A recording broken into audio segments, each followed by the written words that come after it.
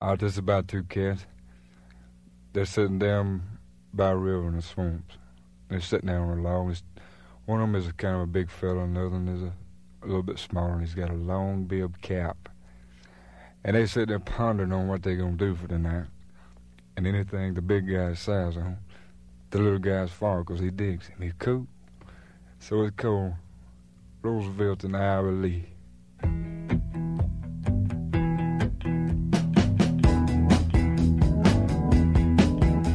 The river was dark and muddy, and the moon was on the rise. And all of the creatures in the swamp land had woke up to feed for the night. Roosevelt and Ira Lee were sitting there on a log. Ira Lee turned to Roosevelt and said, I should like to have a Miss Bullfrog. He said, yeah, yeah. Lord, sure it tastes good.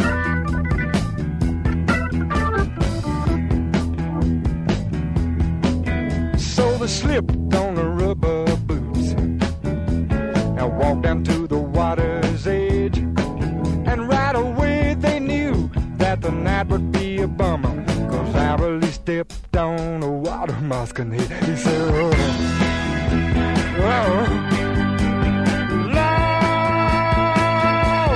somebody help me.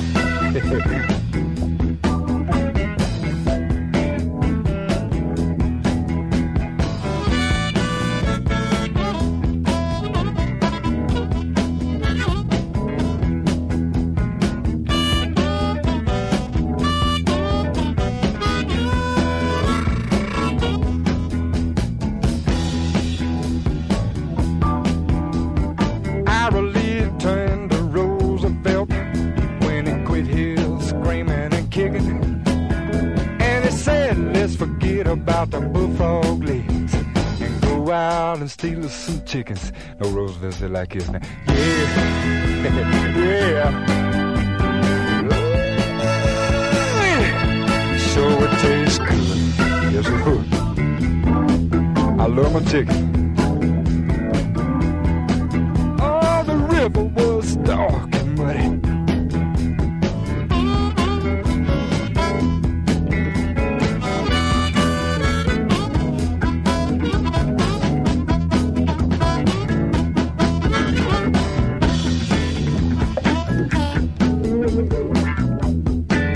Yeah.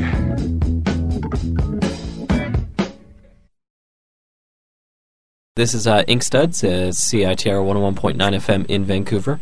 My guest this week is Mr. Tony Millionaire, the new wonderful book, The Art of Tony Millionaire, fresh out from those fine folks at Dark Horse. It's a lovely book, Tony. Thank you. I am very proud of it. It's funny. Like, I last had you on the show 3 years ago, and the show's kind of a fuzzy memory because I think I've talked to about probably 200 cartoonists since talking to you, and so I forget things, and then reading this it's like, oh, I kind of remember talking about that, like the story of you, I think it was your birthday and you're climbing on top of a taxi and driving around. Yeah, they wouldn't let me into it was like my 40th birthday. I decided I'm going to cut my drinking, cut the hard alcohol out of my drinking. So I decided to switch to only wine and beer. And so I guzzled like 4 bottles of red wine and was completely drunk. We decided to get into a cab and go into town, into Manhattan. And they wouldn't take that many people in the cab, so I got on top of the cab and started screaming into the windshield, "Let me in, how dare you!" And everybody just jumped out of the cab, and the cab driver just took off. And so I was going up Washington Avenue at about 40 miles an hour. I said, I better jump now before he gets up faster. So I jumped. I ripped up my leg, pants leg ripped up, and I got some cuts and bruises and gashes on my legs. But then I decided to switch to only beer. And since then, has it been only beer? Yeah, pretty much. I mean, On a rare occasion, I'll have a shot of liquor, but it's pretty much all Budweiser. A classy beer. Oh yeah, I mean I like Budweiser because it's the kind of beer you can just drink it all night while you're drawing, and it doesn't really affect your drawing too much, at least for me. No. It's not light like Bud Light, which is like just drinking gallons of water. Yeah. I'm a fan of the Pabst Blue Ribbon for some reason. I enjoy it. Yeah, a lot of people like Pabst Blue Ribbon. It's similar beers. They're just your cheap American lager. Yeah. Those fancy beers kind of get in the way. Like, okay, if you drink two of them, you're like, well... You get. It's like you've eaten a meal. Yeah, it's like eating a loaf of bread. Dark brown bread. No. You know, I don't like dark brown bread. I like it if it's a sandwich, but I don't want to sit around eating a sandwich all day. There we go. There's a bunch of stuff to talk about. The first being the book, obviously. Okay. What was the idea behind doing the book? That was so much fun to make because I didn't do all the work. I didn't do most of the work, the hard work. The people at Dark Horse said, you got to do an Art of Tony Millionaire book. I said, come on, that's like so... I mean, I'm already an egotist. I'm already an egomaniac, jumping on the table, screaming, I'm Tony Millionaire. Do I need a book that does the same thing? And they said, no, you don't understand. People really want to see this. They want to see, like, how you do it, where you live, where you're from, what the process is, and all that. And these books, like, they sell really well because people like. They want to see more than just the comics. Mm. So I said, fine, but this is what I'm going to do. I'm not going to do one of these books where I talk about what type of paper I use, what kind of pen I use, and what was my first job, and all that stuff. And I'm just going to pull out all my junk and give it to you. And I want you to act like you rummaged through my attic when I was dead, and you just patched it all together. And that's what they did, but I'm not dead. And so they just arranged it like there's stories from my childhood, and then I wanted to write stories. They said, you're going to have a lot of text. I said, well, the text isn't going to be about process or how I draw. It's just going to be stories about fights I got into and squats that I lived in Berlin and how I almost drowned, stuff like that. So they said, fine. So that's what I did. And there's a lot of photographs of me living in Berlin and New York and Boston and all the crazy parties I used to have. I think my favorite was the story of the discotheque in Berlin. The what? The blown up disco in Berlin that you... Oh, yeah. That was a good story. We were just driving past that discotheque and we saw it explode. Something looked like something had happened. We didn't know what it was. And this friend of mine in the car said, I need photographs. And I said, well, come on with me. And there was German police and American soldiers all around it. And I have a cold if you can hear it. And so I said, come on in. I'll get you in there. And I ran in there, and I was wearing a tuxedo from another party I was coming from. And I started screaming, my wife is in there. And okay, buddy, calm down. What's your wife's name? And I saw my friend was in there photographing, and then she got all the photographs she needed. So I said, what do you mean, wife? I'm not married.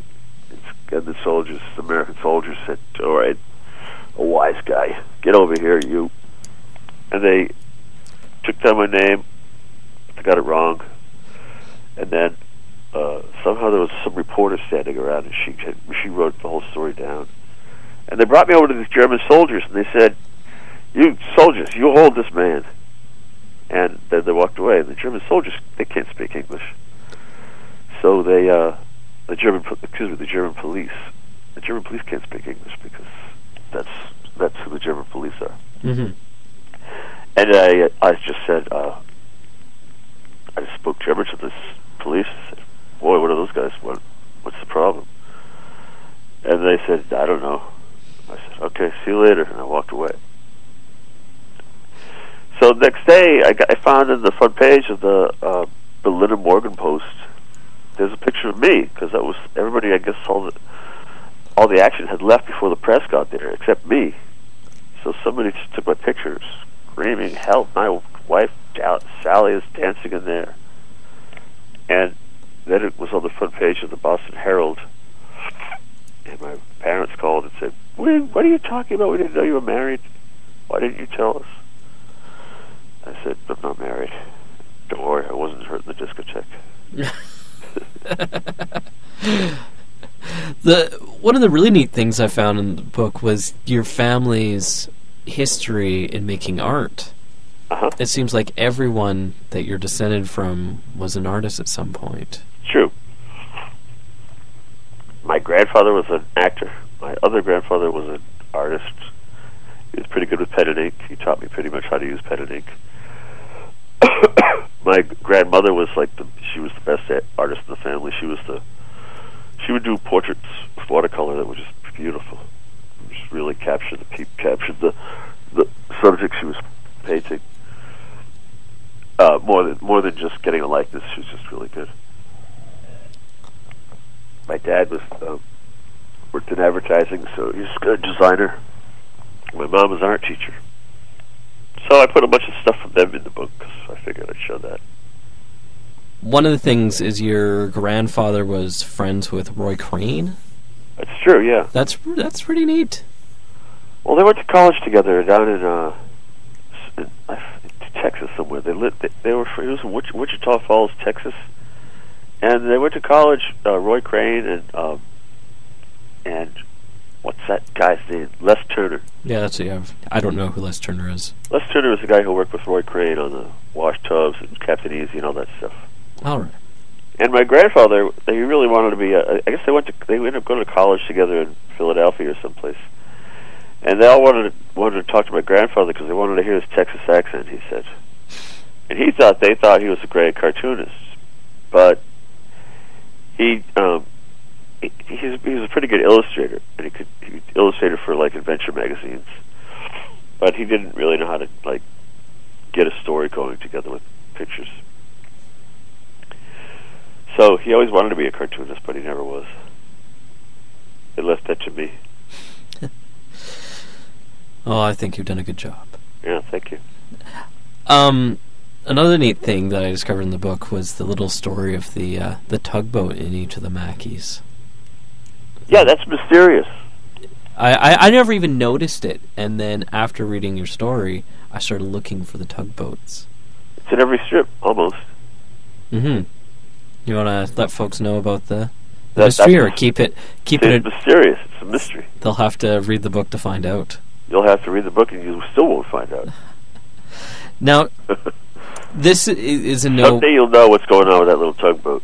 One day, pick up the book, The Art of Tony Millionaire. It's interesting going through your, I guess, your early stuff. How much of that did you include?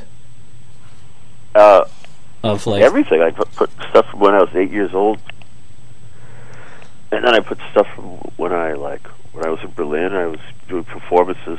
I put a lot of stuff in there, and then I would send comics home now and then to my sister. But I wasn't really into comics. I would read every comic I could ever find anywhere all the time, right up until I started drawing them. And I didn't start drawing them like seriously till I was about 40. No, it must have been 30, in my late 30s, when I started drawing Drinky Crow, and Medea's Weekend, and the other stuff I was doing in Brooklyn. But I put pieces from everything in there. I just wanted to have a lot. And then towards the end of the book, you see it's got. I wanted to put in some examples of progress, like process, how the page is put together, from all the way from little thumbnails to, really crude thumbnails, all the way up to more complicated thumbnails, and then sketches, and then final work. And it's nice to see all that work from The Believer in there as well. Yeah, I do portraits for The Believer, so we had a lot of portraits, and there was so many of them that I couldn't remember a lot of them, who they were. So I would just write some guy with sunglasses. I'm sure somebody's going to say, "Hey, what are you talking about? That's Jerry Portwood." What's the deal with Victor Cairo's baby brother? Where was that printed? I don't think it was printed anywhere.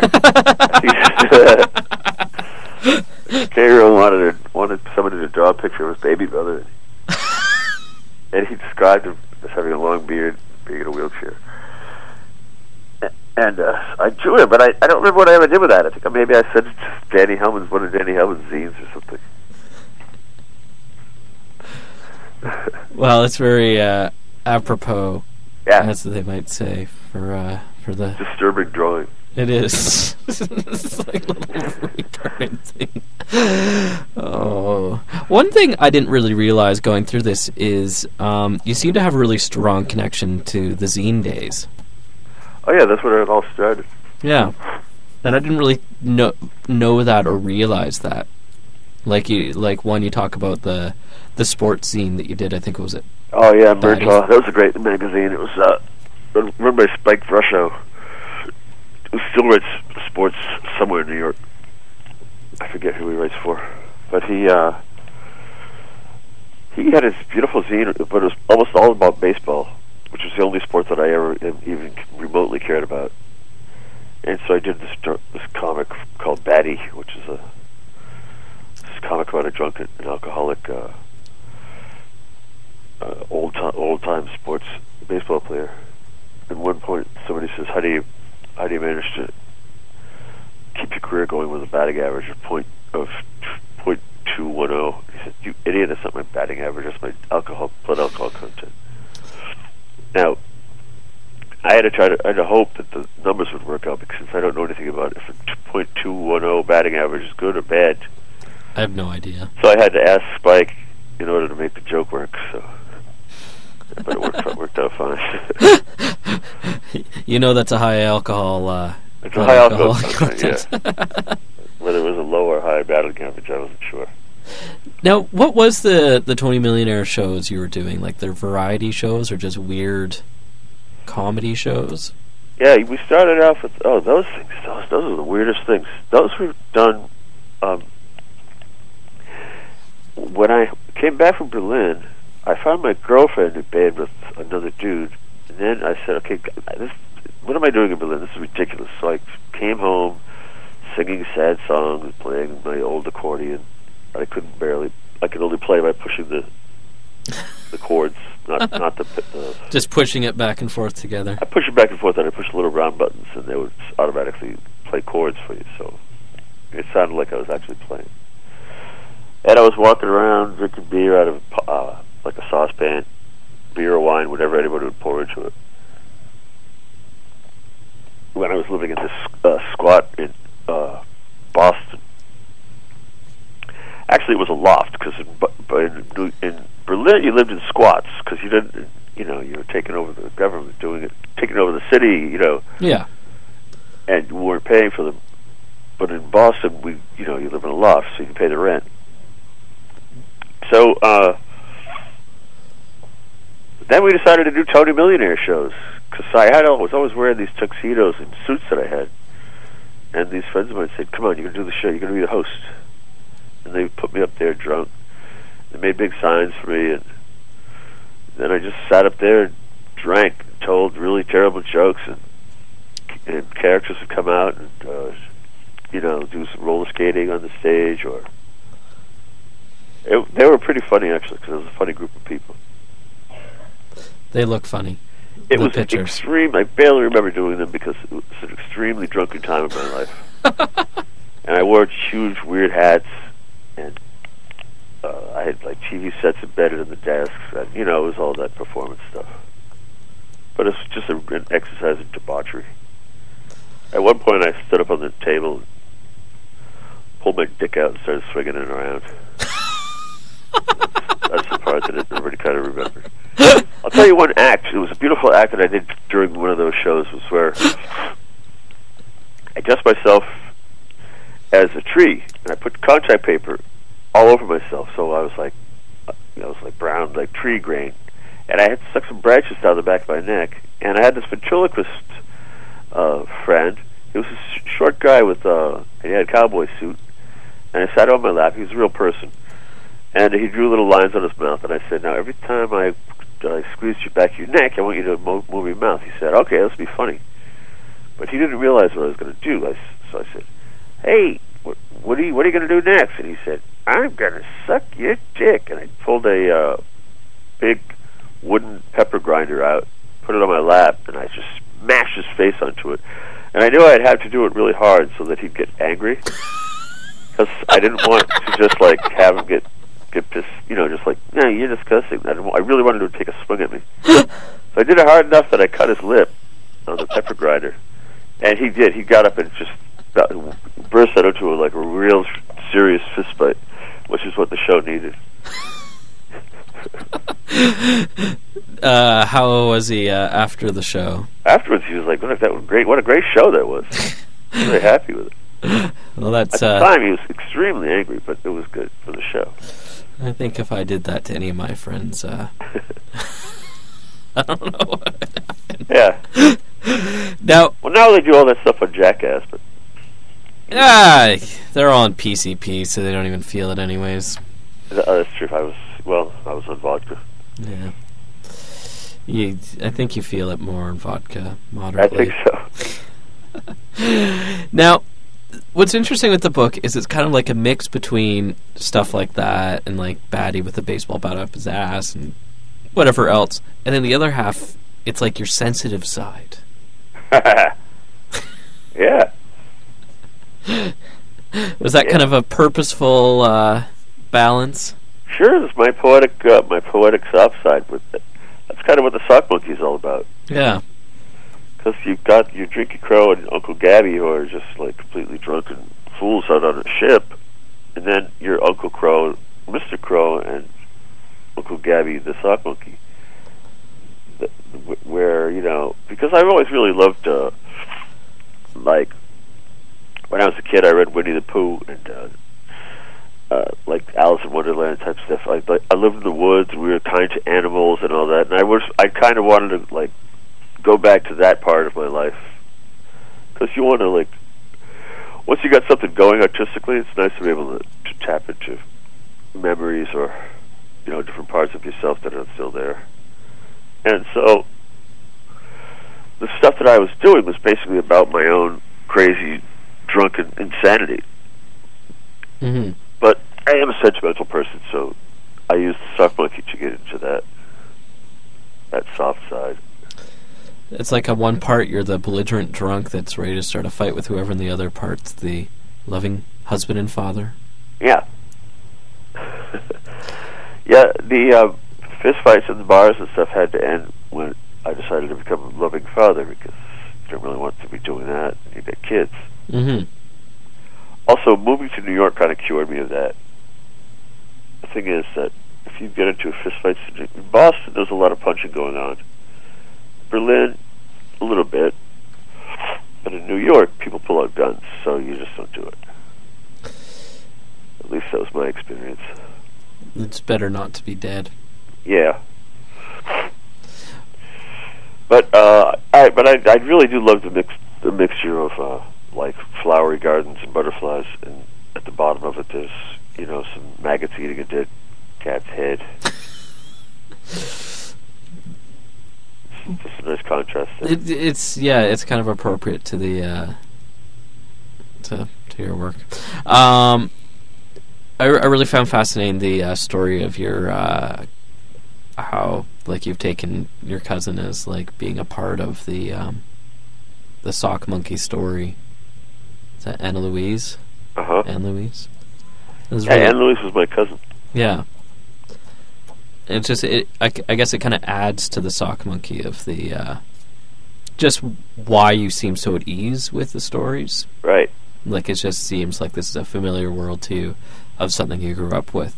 Yeah, every time I try to think of a Sock Monkey story, it's like, time for another issue. I never really did too many of them. I only did about 2 a year. But I would try to, because I really wanted to have a good story for each one. But Yeah. I would try to, just imagine myself back in my grandmother's house with Anne Louise. His cousin was a couple of years older than me, and everybody in my immediate family. And she, it was a real place, and this house was like so magical. There was like these little drawers filled with little antiques and stuff that were just everywhere. Little stairways and weird faucets, old-fashioned faucets.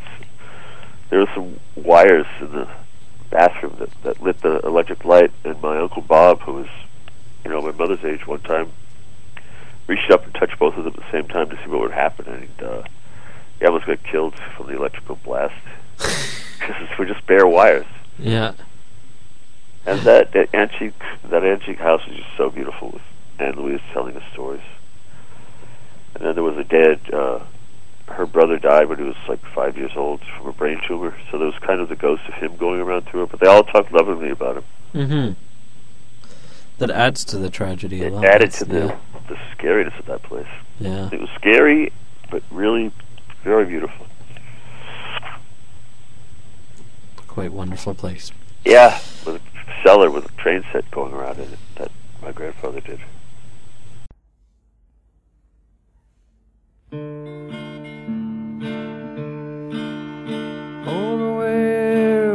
Oh, the werewolf comes stepping along. He don't even break the branches where he's been gone. You can hear his long holler from way across the moon. That's the holler of the werewolf when he's feeling poor. For the werewolf has sympathy.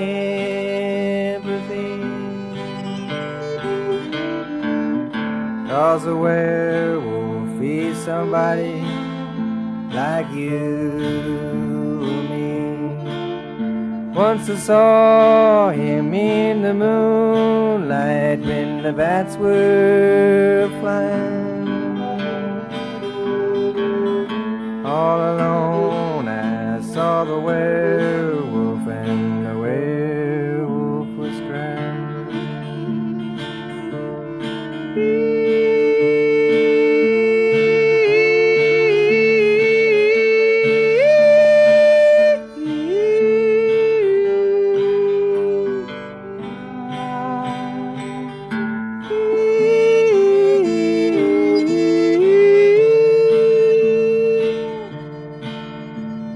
Nobody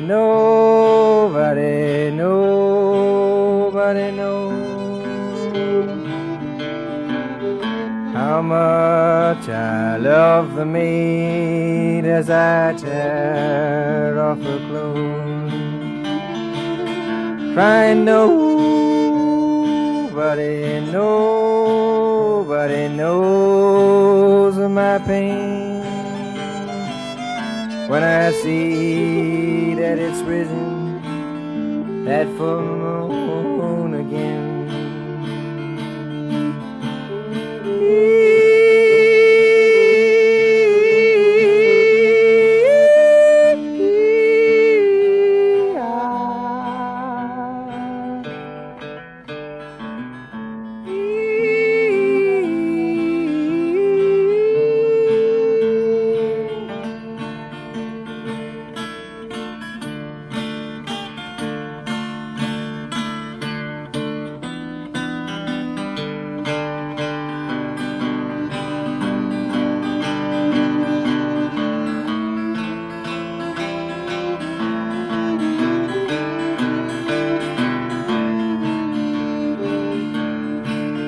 Crying nobody knows of my pain. When I see that it's risen, that full moon again.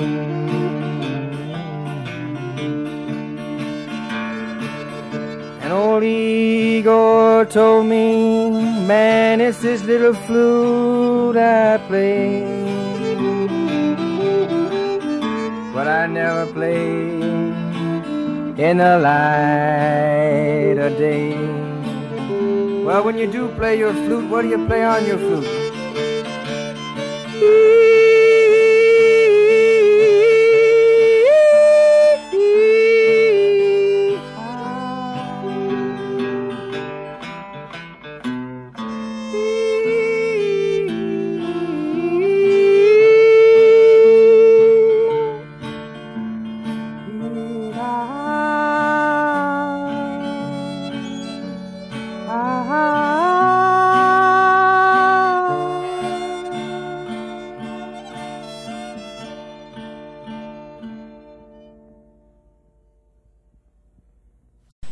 It's neat when you can just kind of pull from different parts for different things. And does that kind of help keep from being stuck into a routine? Stuck in what? Stuck in a routine of just, how do I be, how do I keep being funny and just kind of taking a break and being able to do something that's in a different direction. Right. It's funny. I really try to do a lot every now and then. I'll try to do like kids books, and I'll try to keep it soft. But funny enough, the kids will like it because kids got a dark side too. But then somehow my own dark side ends up coming out and taking over, and it's suddenly not a kids book anymore. I don't know. Well, it's funny though. Sometimes the dark books are what kids like. Oh yeah, my kids love them. Well, I've heard that quite a lot, where it's like you try and make something, fun and just like blah, like just fake, and everything's pretty, and kids can tell it's fake. Oh yeah, my daughters love like Edward Gorey books, and they're really scary stuff. They don't like. There's certain things that they don't like that are scary that other kids don't find scary. Like a lot of Disney movies, like they love Bambi. They're like, well, they got shot. Okay, so it's a story. But then Chitty Chitty Bang Bang, they don't like that. They're really afraid of that movie because there's a child catcher in it. Which, I can see that. Yeah, I guess it's a scary character. I'm not sure. It's funny. I'll play monster movies. Of course, they don't like flying dinosaurs and stuff, but they're like 6 and 8 years old. But I'm always surprised at what stuff is not scary to them. Mm-hmm. And I guess that's why a lot of people fail with doing kids' books, is that they're really aiming the kids' book. Oh, this is how you succeed. You've got to get a book. You've got to write a book that scares the mother just a little tiny bit, so that enough that she likes it.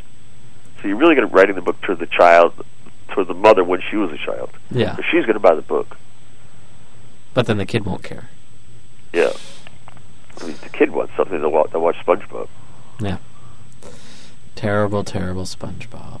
I'm so glad that show is on. It's on like all the time. Oh yeah. So anytime I have the kids, I have to like, do some work or something, and my wife is working, and I just can't pay attention to them. I'll put on SpongeBob, and then I know they're getting just great cartoons constantly. There we go.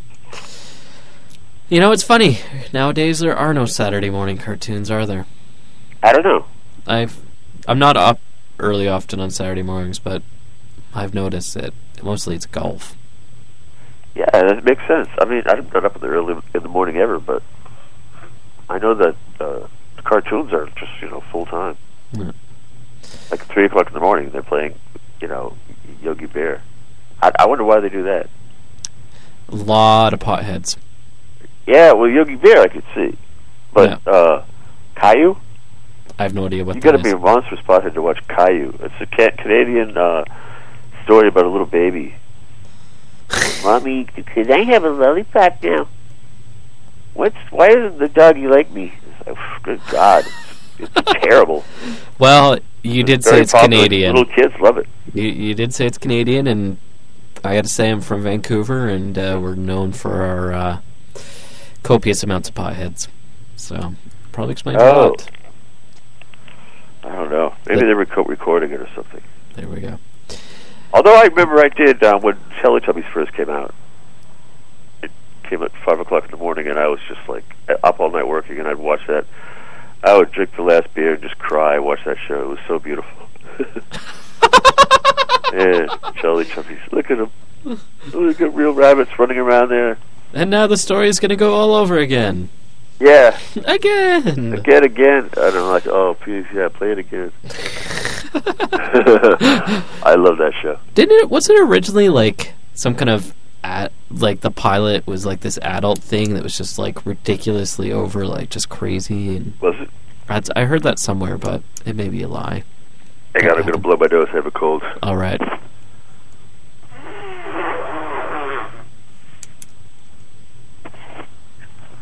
As soon as the school year begins, that's when my colds start coming. Gotta carry around a bottle of Purell and wipe everything with it. Yeah, but then it kills the good germs, the ones that kill the kids' germs. That's true. That's what they say. I think the only thing you can do is take a flu shot and just deal with the colds. Yeah. They just don't stop coming. Yeah. Well, let's jump into your, I guess your next book is the second Billy Hazelnuts. Yeah, should I mention the tour I'm about to go on tomorrow? You're going on a tour tomorrow. Going up to Seattle. Oh, nice. First we'll go to Portland. I'm going to Portland with Chris Onstead. You know him? I know his work. Akewood, yeah. Yeah. Going to Portland, Oregon on the 23rd. We'll be there at 7:30 at Palo City of Books. Then on September 25th, we're going to go to Puyallup, Washington, wherever that is. You're going to do the Puyallup. Puyallup. What is that? It's, are you going, is it still the, they have, like, festival there? What's it? The, Puyallup? Comic Evolution?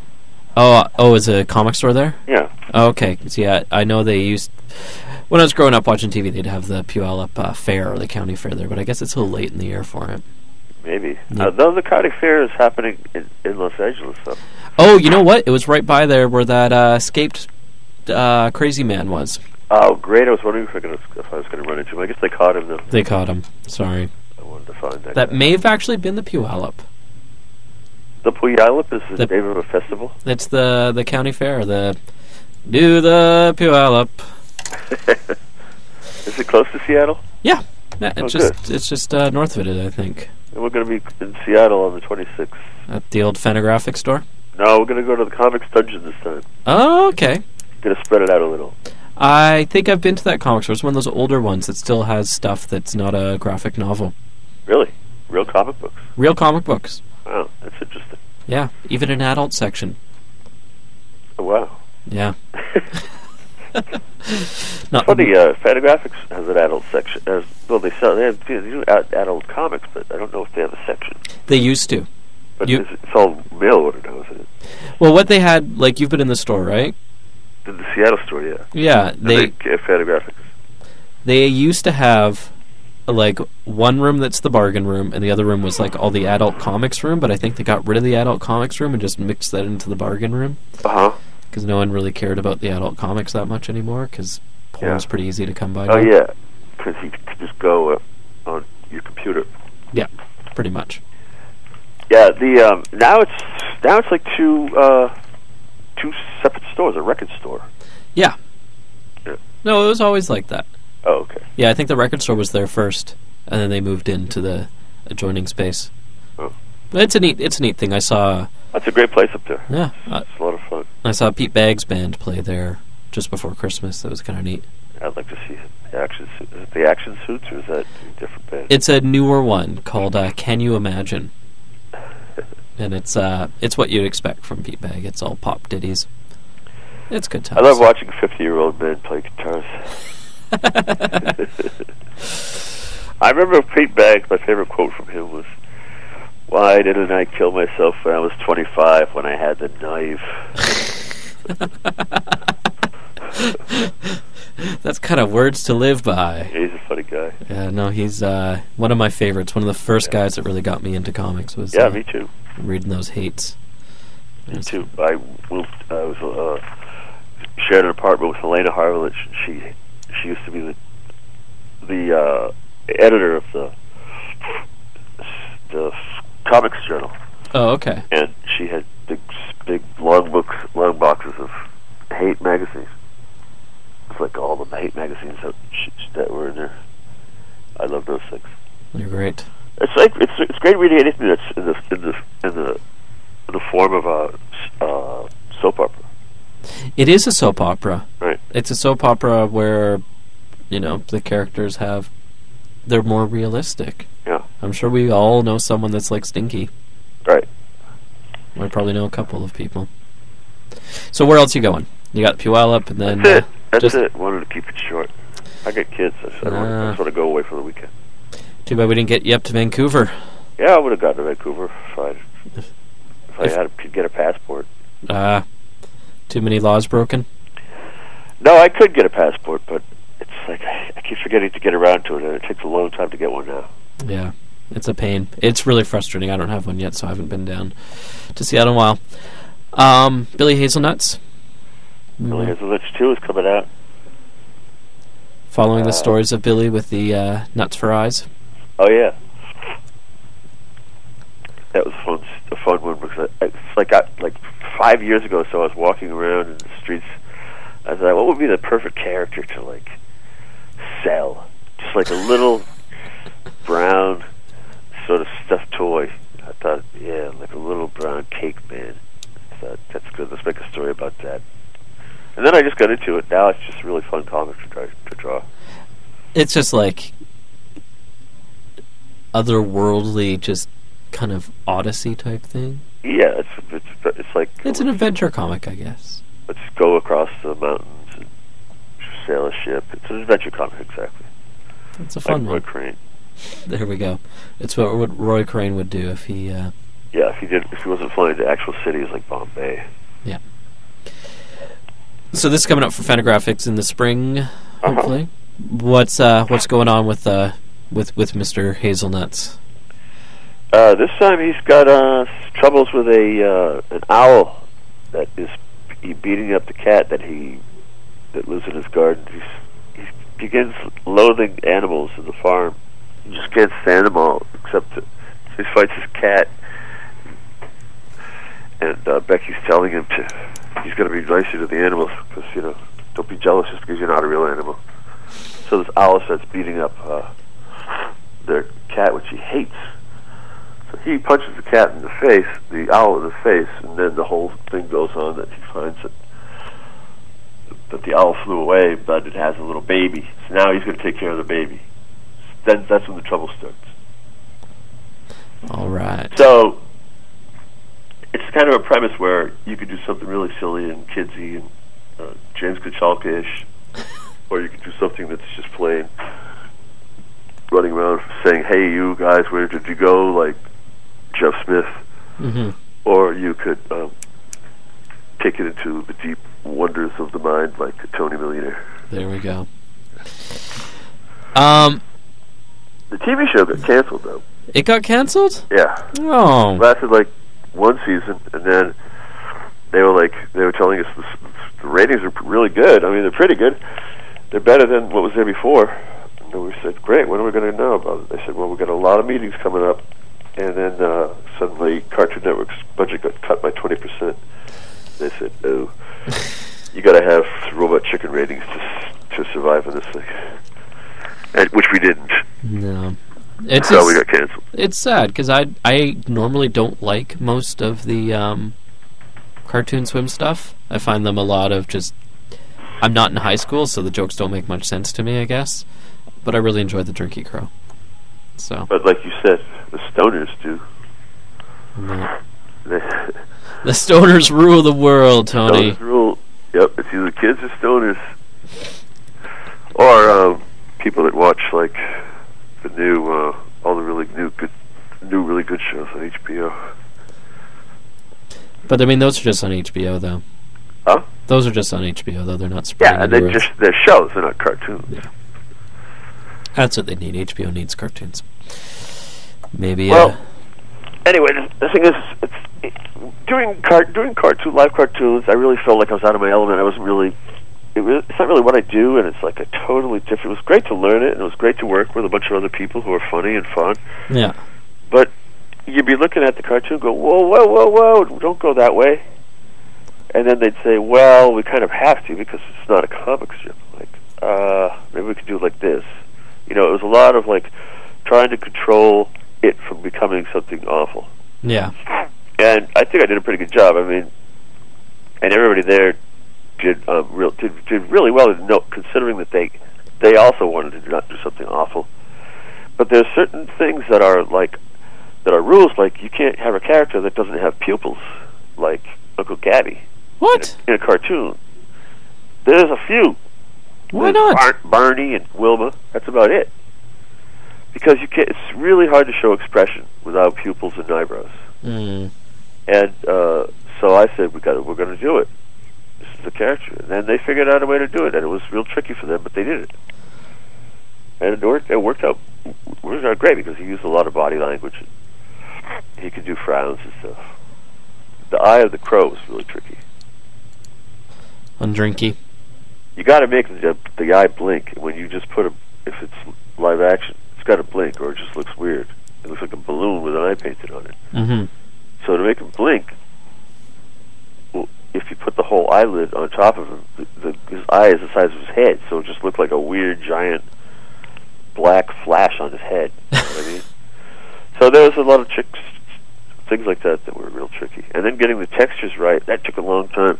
But we finally got some amazingly good artists that worked out textures and made the thing look like an old Sunday newspaper comic. Yeah, because it was computer animated, right? Yeah, it was. Yes, it was. Indeed. We wanted to get a real depth and have it like those old Popeye cartoons. You saw them in three dimensions. The old Fleischers. Yeah, like Sinbad the Sailor, when he's walking around the mountain. They actually built a model of the mountain. Really? Yeah, you could see it turn in 3D. Well, the Fleischers really, they were the first guys to really try doing anything different. They did the rotoscope. Yeah, was that the rotoscope? Is that what I'm talking about? May have been the rotoscope. Well, the rotoscope was that's more when you have people that you're animating, but it could be the mountains too. Like that was the clown they did back in the silent era. What was it called?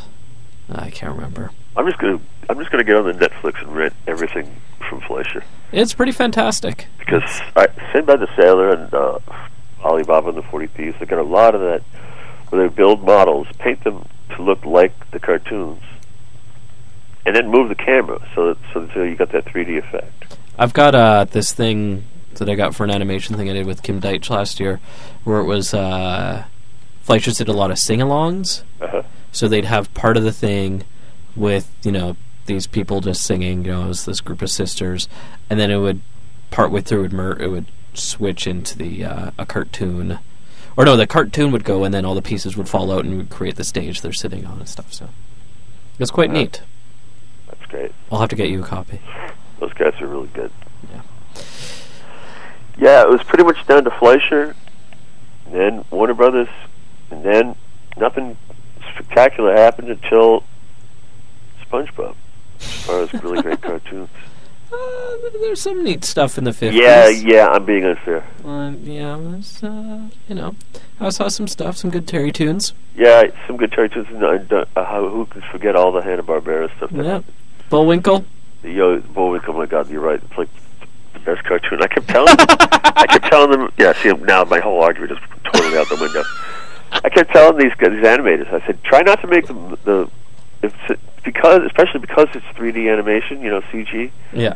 Try not to make them move so fluidly, because that's what ruins it. And I said, try to make them do a lot of snap two poses like Bullwinkle. Yeah. It'll maybe a lot less work because you just have him standing like this, and now he's standing like this, and it'll look really cool. It'll look like a homemade cartoon a little bit. But they just couldn't. They really couldn't let go of it. They tried to do snap two poses, but not quite enough for my liking. They didn't watch enough Rocky and Bullwinkle. Yeah, exactly. I even sent them the tape. They were actually making it in Romania, in Transylvania. The Drinky Crow cartoon? The studio was. Really? Yeah, we had all the artists and the background artists, the voice artists, and the director were here. The story, but like the character designers and all, they were all here in the Hollywood area. Mm-hmm. But then we would send it to them because they had the studio in Pennsylvania that was owned by our producer. Well, it's a lot cheaper over there. Well, if we had done it here, we would not have been able to do it at all, because the only stuff you could do here is Coraline. Movies, stuff that's got a huge real budget to it. Otherwise, you can't pay a guy $5 an hour here. You just don't have a cartoon. Yeah, you got to go where the sweatshops are. Exactly. I mean, those guys in Transylvania were real happy to get $5 an hour because they could buy a lot of American blue jeans. Yeah, by American blue jeans, Italian suede shoes, and sausages. And Bruce Springsteen tapes. And this insane vodka that they drink over there. It's not even, I don't know what it's made out of, but it's strong. Yeah, it's probably been out of magic. Yeah. There we go. Anything else coming out soon? Just the two main books, the Billy Hazelnuts 2. And, well, we're just constantly pushing out for books. Mackey's. I just keep chugging on what I'm doing. We're trying to work on. I've always got some kind of a pilot going on, or a pitch going on for a Sock Monkey movie or something like that. I mean, I just said a minute ago that I'm out of my element when I'm doing animation, but I really secretly love having 16 different things going on at the same time. That's a good thing. Yeah. And Mackey's is still being published weekly? Mackey's, I will never give up until the final paper drops it. Down to about 6 or 7 papers now. Oh, wow. Yeah, well, I mean, I never had more than 12, really. But yeah. I always had good papers. Portland and Seattle and New York are like... That's where all the cartoonists are. Yeah. And Vancouver. Yeah, we haven't had any stuff with you here in a while. You had monkeys for a while. We did at the Terminal City. At the Terminal City? Remember Drippy Town? Yep, Drippy Town. Julian Lawrence is a friend of mine. Really? He's still putting out that new, I see, like, a weekly strip now that's really very funny. Yeah, he's so talented. He does not stop doing stuff. Yeah, that's a good idea. Just keep doing it.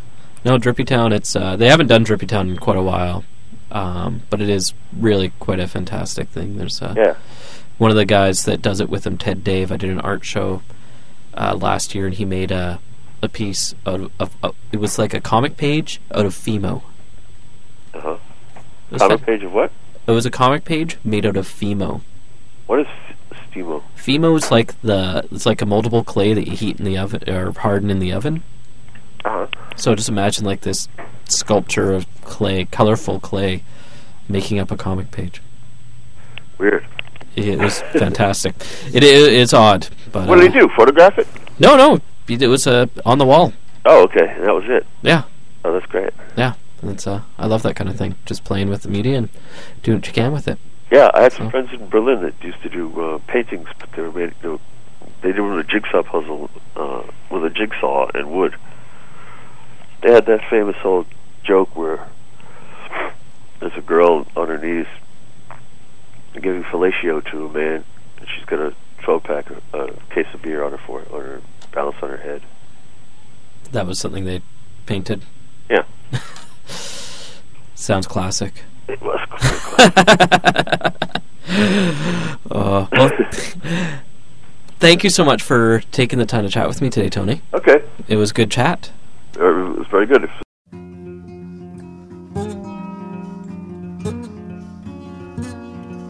Jack O'Ryan was as good a fiddler as ever fiddled on a string. He could make young women mad to this tune his fiddle sang. He could fiddle the fish out of salt water, or water from a marble stone, or the milk out of a maiden's breast, though baby she had none. As he sat a-fiddling in a castle hall, he's played them all so sound asleep, excepting for the young countess, and for love she stayed away.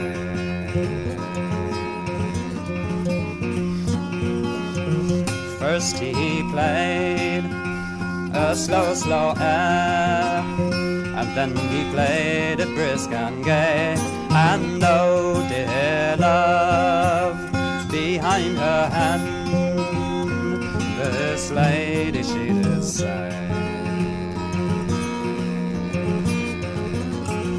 When the day has done and the cocks have crowned and spread their wings so wide, it's a you may come to my bedroom door to lay down by my side. to laughter is a fiddle in a cloth of green, and stole out on his tiptoe, and then he's run off to his own house as fast as he could go.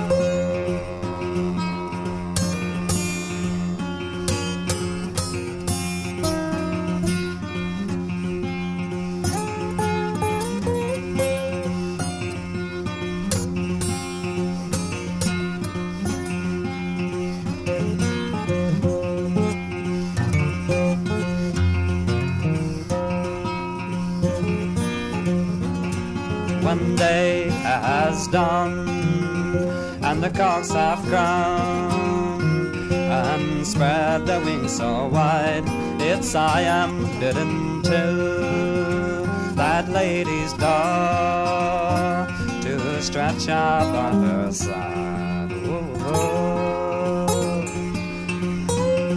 Lie down and rest, my good master, and here's a blanket to your head. I'll awaken you in as good a time as any cockerel in the land. When Tom took the fiddle into his hand, he fiddled and sang for a full hour, and he played his master fast asleep, and he's off to that lady's bar. And when he came to that lady's door, he's twirled so softly at the pin, and the lady true to her promise rose up and let him in.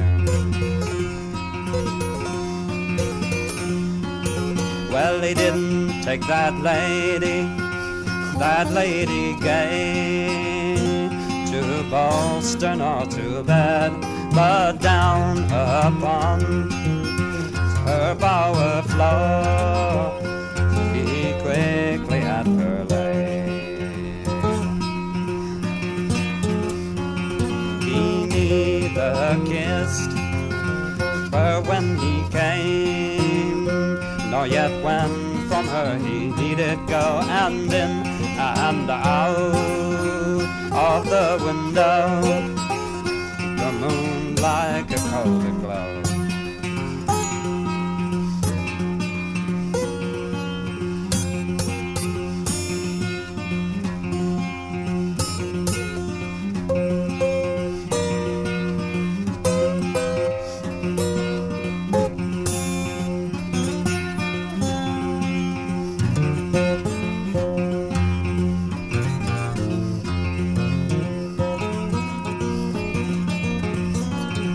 Oh, ragged are your stockings, love, and stubble is your cheek and chin, and tangled is that yellow hair that I saw yesterday.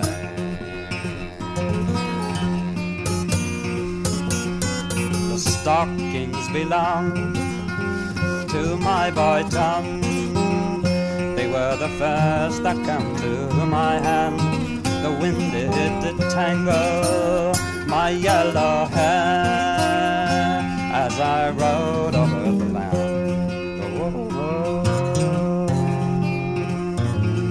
Tom took his fiddle into his hand, so saucy there he did sing, and then he's off to his master's house as fast as he could run. Rise up, my good master, why do you snore so loud? Ah, there's not a cock in all this land but has clapped his wings and crowed. Jack Jack Ryan's off to that lady's house as fast as he could run, saying, "Here am I, dee-da-dum-da, rise up and let me in." Surely you didn't leave behind a bracelet or a velvet glove, or is it you've come back again to taste more of my love? Whoa. Oh, Jack Ryan swore a bloody oath by oak and ash and bitter thorn, saying, "Lady, I in your house since the day that I was born." Oh, then it was your young foot page that has so cruelly beguiled me, and woe that the blood of the ruffian lad should spring in my body.